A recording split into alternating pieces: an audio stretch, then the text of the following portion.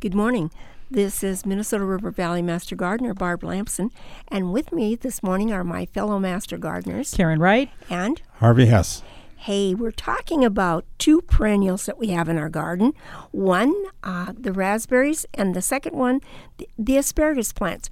Now, raspberries and asparagus do take a little bit of care to get them ready for fall. So, Karen, I know that you're raising raspberries. What have you done to get yours ready for fall? Well, I inherited a big raspberry patch that was at the lake house when we got it, and so I didn't know much about them, so I've had to do a little research.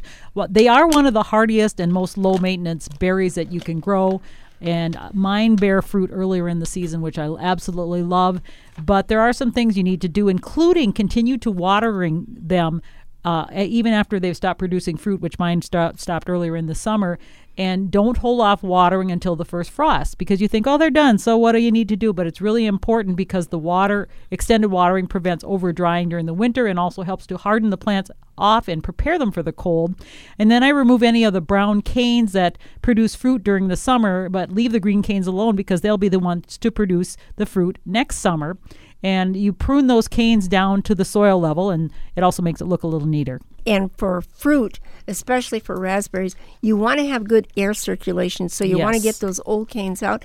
And if they start traveling around, which they do. Oh, I have to mow them down in the yard. Then you want to be generous and get in there with your pruning shears and cut those out. So, Harvey, you've got lots of property out there, lots of land. Raspberries. No raspberries. Beverly said she would not have raspberries because if she had to weed around, there's too many thorns on them. They would attack her. Oh. Although some of the newer varieties don't have very bad thorns at all, so it's changed through the years. We've never had raspberries. You know, one of the things that I found, Harvey, and I have a smaller area that I have raspberries in, I save the leaf mold that I get. I have the leaves and that fall off. I put them in black plastic bags. They start molding down.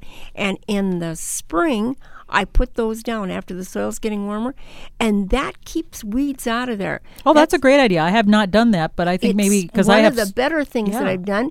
And then they also don't dry out as much. Then they really do need good air circulation and good sunlight, as a matter of fact.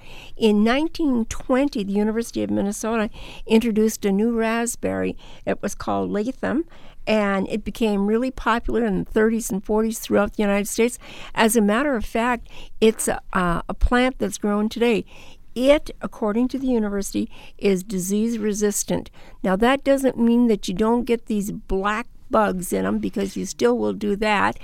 And in my Lathams this summer, I had Japanese beetles. I don't know what they were doing in there, but they were after the fruit. They love everything, Barb. Well, they must, because they were also in the roses, and they were also in the hibiscus plants. And they ate my green beans, too. Just on my blooms. That's where they were. So I guess we might not have Japanese beetles again. Maybe it was our winter or something that wasn't hard enough to kill them off. I don't know. But hopefully we won't have them again. Well, I don't have raspberries, but I do have asparagus. Okay. Harvey, anything special you do for the asparagus to get them ready for winter? I try and keep the weeds out of it all summer, okay, which I didn't get done this year. But you want to leave the asparagus there. That'll catch the snow and help keep it warmer. So you don't cut it back. I don't cut it back until spring. Yeah, that's really a good idea. And you know, those asparagus stalks, they are almost like a small shrub, the way they will hold the snow in there and protect the roots. But they don't keep the weeds out. That's the bad part of it. No, and you know what loves to go in the asparagus? Quack. Yes, and I have it. But next spring I'm going to do something with it. Before they come up, I'll spray it, or after, if they come up and I still have a problem with it, if you cut them off just a little bit below the ground level and then spray it, you'll be fine, because Roundup or whatever you use is usually a contact, and so if you don't have any spears up there, you're not going to spray them. The other thing is, you should never plant the asparagus on the outside border of your garden, because that's how the weeds keep moving in. Put them in the center part of your garden, and you'll keep more weeds out that way. asparagus are just delicious, and how wonderful it is to go out and cut your own. If you want more information about asparagus or anything else, why not contact your Extension Service?